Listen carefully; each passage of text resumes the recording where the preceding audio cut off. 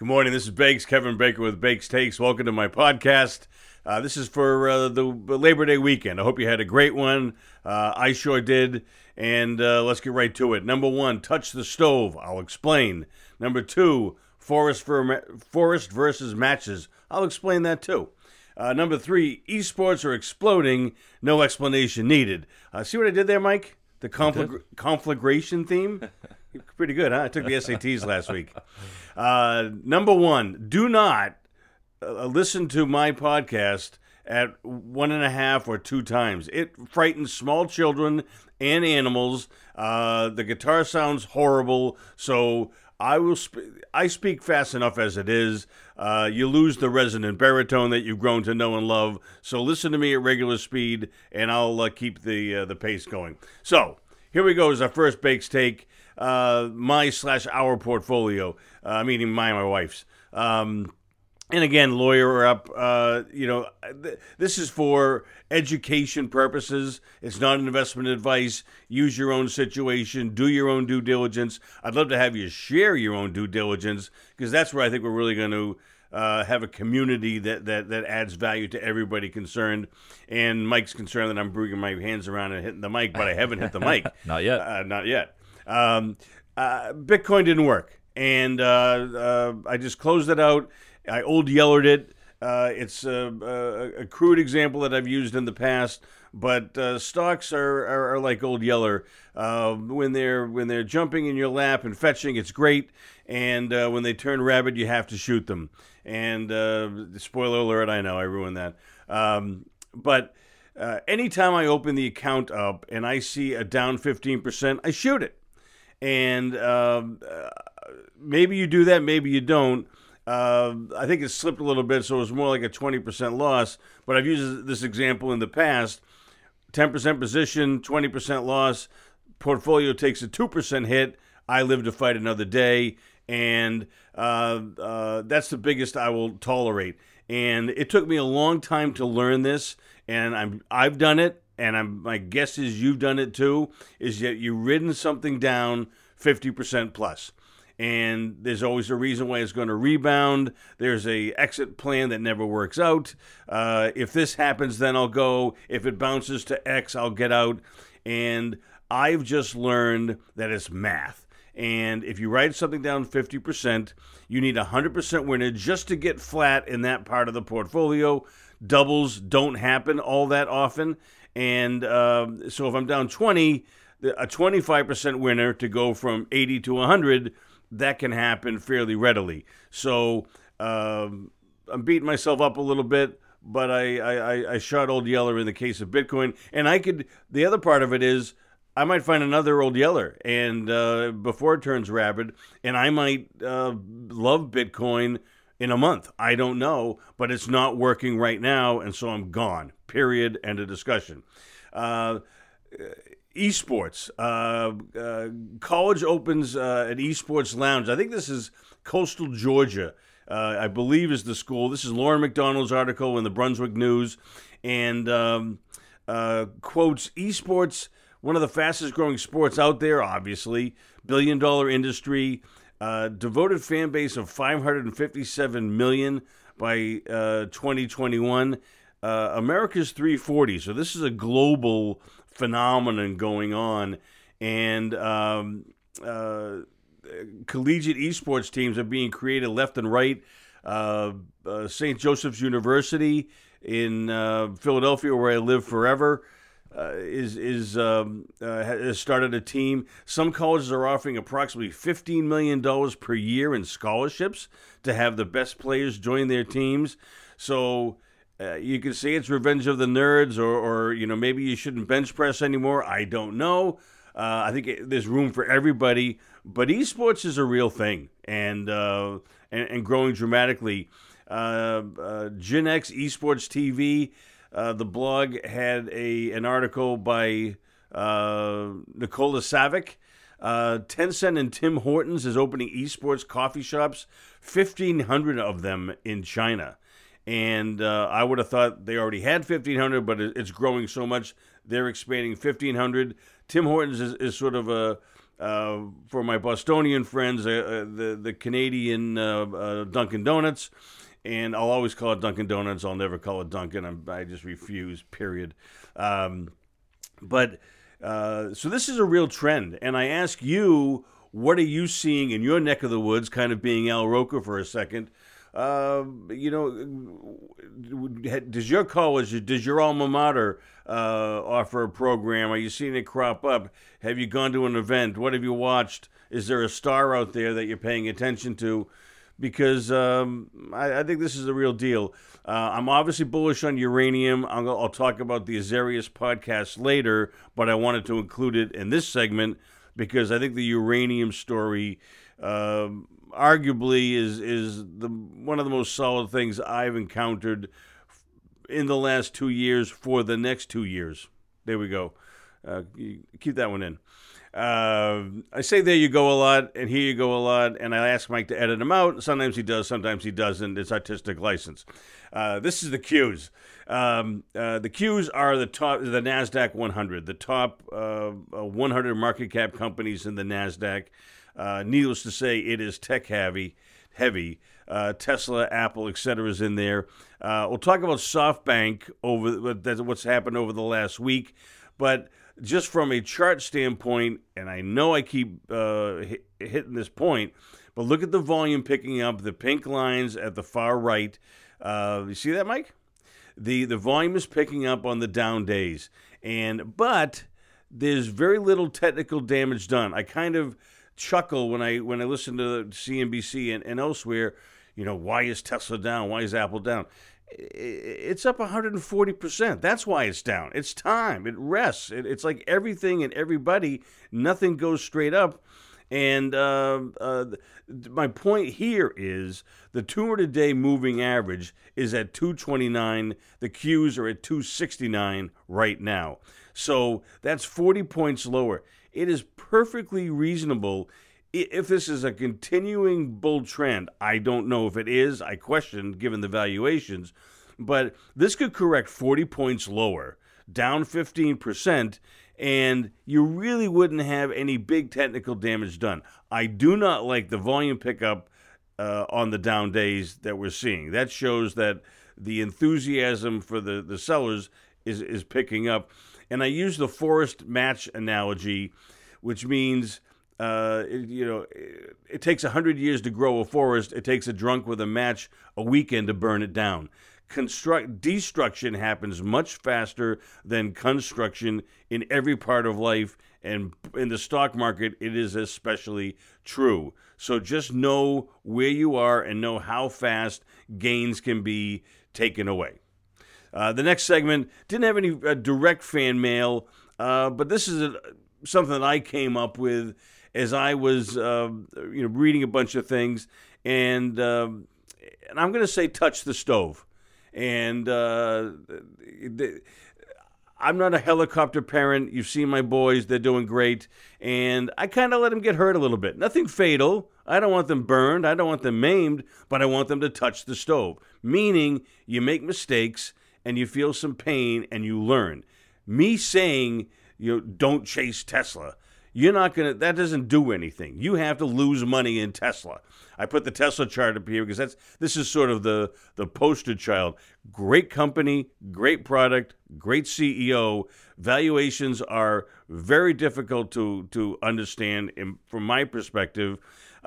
When a stock goes parabolic like this, I think the retracements are sharp and severe. We're seeing that. But I'm not going to wag my finger like so many are at the Robinhood investors, the Portnoy followers, etc., and say, oh, well, we have to protect you from this. No, lose money, feel the pain, and learn.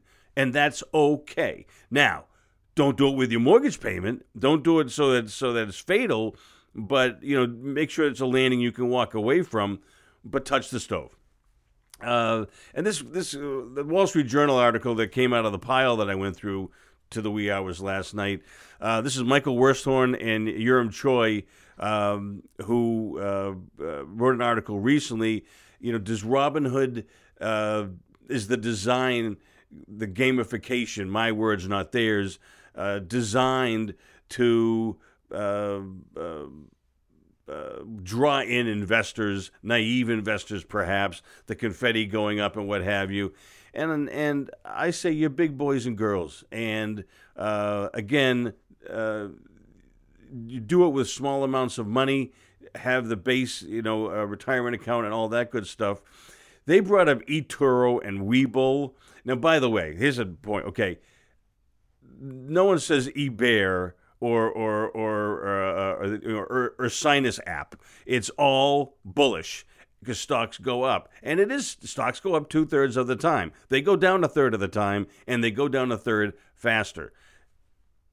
You know that. I know that. And if you didn't know that, you're going to learn it at some point, and that's why I say touch the stove. And if Robinhood entices you to buy a dumb stock, you're going to find out pretty darn fast. By the way, if you know anything about eToro and Webull, I haven't encountered those. I'd love to know what you think. I also would love to have ideas for the show, services you'd like me to add, things that we should incorporate on the website, which I'm still horribly behind on. I apologize, Mike. But please send me those ideas. I'd love to find, and I have no pride of authorship. If you see something else that someone else does that I should incorporate into my repertoire, I'm all ears. Next segment is Bake's Take. Bonds are going down. The 60-40 nuclear winter. I keep bringing this home. It's more germane to my advisor friends that are out there listening rather than my college age audience. But and I want you to send your rationale and reactions too. But bear traps added one to my list. I'll discuss that later. I always give credit to anybody that I cite in the show. I really go a long way to doing that. I try to reach out via DMs and what have you to say, hey, gave you a shout out, highlighted your work, appreciate what you do, and I'll always do that. And but again, the Bear Traps story coming up, I think is going to be a new twist that I wasn't aware of. So stay tuned, please. Next take, podcasts of the week. This is Darren and Chris. I'm almost positive I have that right. Sorry, guys, if I didn't. From Azarius Capital Management, to say they go into the weeds on uranium is an understatement. They have a great podcast on Spotify. It's not on the other services for reasons I don't understand, but go to Spotify, listen to what they're talking about. This one, most recent one, is about 25 minutes. It talks about the long-term contracting nature of uranium, which makes sense given that it's utilities buying uranium to produce power for years and years and years into the future. We believe, I believe that the fundamentals have turned. The Japanese debacle of the plant that was hit by the tsunami, that's worked its way through the system. We're going to have higher prices. They're going to lock into higher contracting prices. Anybody that produces the metal, and but Azarius does a great job of doing that. And if you're really interested in uranium, they're obviously talking their book. They own the stocks and what have you. But I would listen to them and tell me what you think, please. Next segment is Reporters of the Week. This is in Barron's. It's Randall Forsyth and the talking about the tech stock slide that just happened. And my aside, where a lot of people are comparing this to 99, and I don't think it's 99, but the fact that we're all looking at that as the if these valuations aren't hit in 99, then we're okay. The stocks can go down for a lot of reasons. You don't have to get to 99 levels to make stocks go down. I guess that's my point. Several media outlets talked about SoftBank this week. SoftBank, Japanese conglomerate, owns and has funded innumerable tech giants, very successful investors, has made mistakes, was one of the biggest investors in WeWork, which has been a disaster.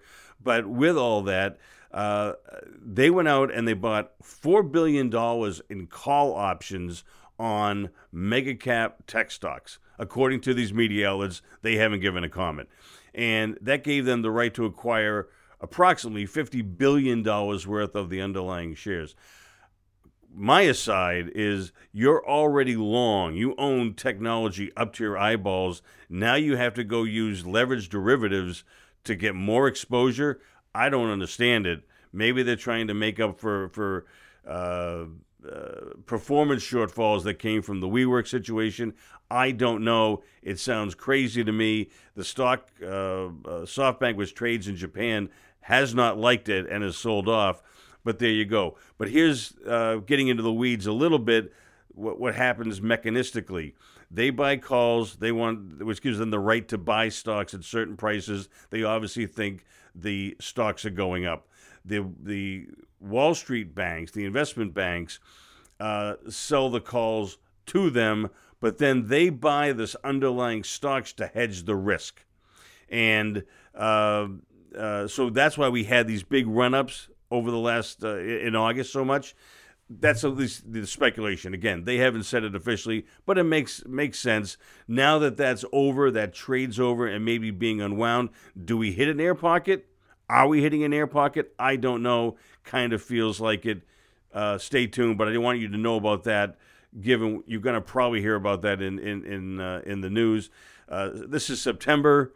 It is usually the worst month of the year for stocks. We obviously have an election coming up in 55 days, and a lot of crazy things can happen. But here is some of the mechanisms that exacerbate these big moves and have recently. He also mentions, this is Randall Forsyth's column, if I didn't say that.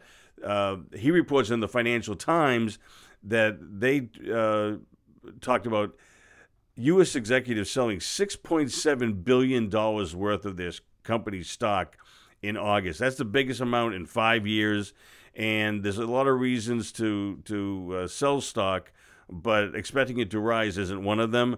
So insiders who know their businesses really, really well, better than we do, are selling their stock, and I think it's just something to be cognizant of where we are in this market environment. I included this. This is from Barron's again. Josh Nathan Kazis. Crunch time for vaccine news. Brace yourself. And I put this into the show. AstraZeneca then halted a trial because of an adverse event in the trial they're doing with Oxford University. And it's taken a little bit of the bloom off the rose for the vaccine plays. And I've always been of the mind that reading everything that I do and listening to everything that I do, that the consensus is we're going to have a vaccine by the end of the year, if not by the election. Anything that dents that view, I think, is going to be problematic for at least the biotech stocks that are involved here. I could be wrong. Give me your view. But anyway, this is a quote from Jeff Porges. I know Jeff. He was a sell-side analyst. I worked with him for quite some time. Very thoughtful person. And says the tension when we get this news, i.e. a vaccine approval, you're going to have the speculative investors who say, buy the rumor, sell the news. In this case, it isn't rumors. It's the anticipation. Longer-term investors are going to say, okay, I've de-risked the programs now. Now they're a legitimate long-term investment. He also points to the Advisory Committee on Immunization Practices, and they are the independent committee that advises the CDC on whether to take a vaccine. And his quote is, I don't believe they are corruptible, and that the medical community will look to them for independent judgment. And that's why the EUA, I forget what that acronym matters, is what that pertains to. But the Advisory Committee on Immunization Practices is really going to carry a lot of sway. Then Evercore's analyst, Umar Rafat, who I also know, surveyed 750 investors and 350 biotech and pharmaceutical professionals in August. And so these aren't, pulling people off the street. They're ensconced in the industry and all of these issues. And 70% said they would wait at least 6 months before they take a vaccine. And many said they would wait a year. And as an understatement, Umar says it has direct ramifications for reopening. Now, if the news comes out, will stocks sell out dramatically? I don't think so. But I also think that if people think there's a light switch that goes on and everybody reopens and goes and gets on planes on the next Thursday after they get the vaccine, I'm not sure that's going to happen either. So, and this is Jeff being Jeff, it's very difficult to find realistic scenarios in which you can justify a positive return from the current valuation. And he thinks this market is $115 billion. So we've already discounted a lot of that, maybe all of that, as of right now. So if you own the Modernas of the world or you own the biotech ETFs, watch yourself. And by the way, the Modernas of the world are big percentages of those ETFs that, of course, we've talked about in the past. This is also in Barron's. A couple of weeks ago, Al Root interviews the Edge's Jim Osman. And this is just my curiosity. Zwift is an online cycling program. Mike, do you know anything about these? It's a Peloton competitor, and what caught me was his quote, "It will drop Peloton for dead." I'd love to know if anybody uses it and what they think and how right he is. Peloton has been screaming as everybody has been quarantined. And I think it sounds like it's a excessive use of the word dead, but we'll see what happens. Virtual cycling is a big trend. The demand outstrips the supply of stationary bikes. Zwift is putting real races on. They've just started introducing triathlons, and here's why I bring them up in my podcast is.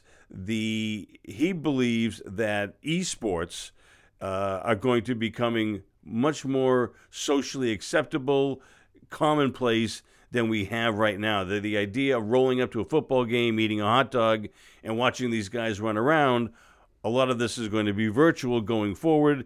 And he points to Take-Two Interactive and Electronic Arts and Zwift, which apparently is going public any day now. Keep an eye out for that. But it's another confirmation of smart people investing in esports, and I wanted you to know about that. Let's go to the charts, Mike, please. This is from Josh Brown. I quote him often. He's the CEO of Ritholtz. I like all of his content. Listen to everything. And this is the GDP versus the stock market. And this is an inverse correlation that we have never seen. It is about as striking as you can make it. The fact that you have the stock market up and the economy down, we're in uncharted territory, and this is just a graphical way of portraying it, which I, of course, like and wanted to share with you. Next up is the Bear Traps report, and they pointed out that on this chart here that it's very rare to have the VIX up while the stock market is at an all-time high. And it's happened, but the last time it's happened was 99. Now, it implied, the implication is that the stocks can still go up while this happens, but it didn't end well. And so I just want you to know where you are and have your head on a swivel, because these VIX readings are problematic for the stock market. Maybe not now, but be aware that these are at lofty levels. They use Andrew Thatcher's chart here to show weak breadth. The stocks at 3-month highs are still under 20%, meaning very few stocks are participating in this. It is a very weak breadth rally, and thus should be viewed with caution.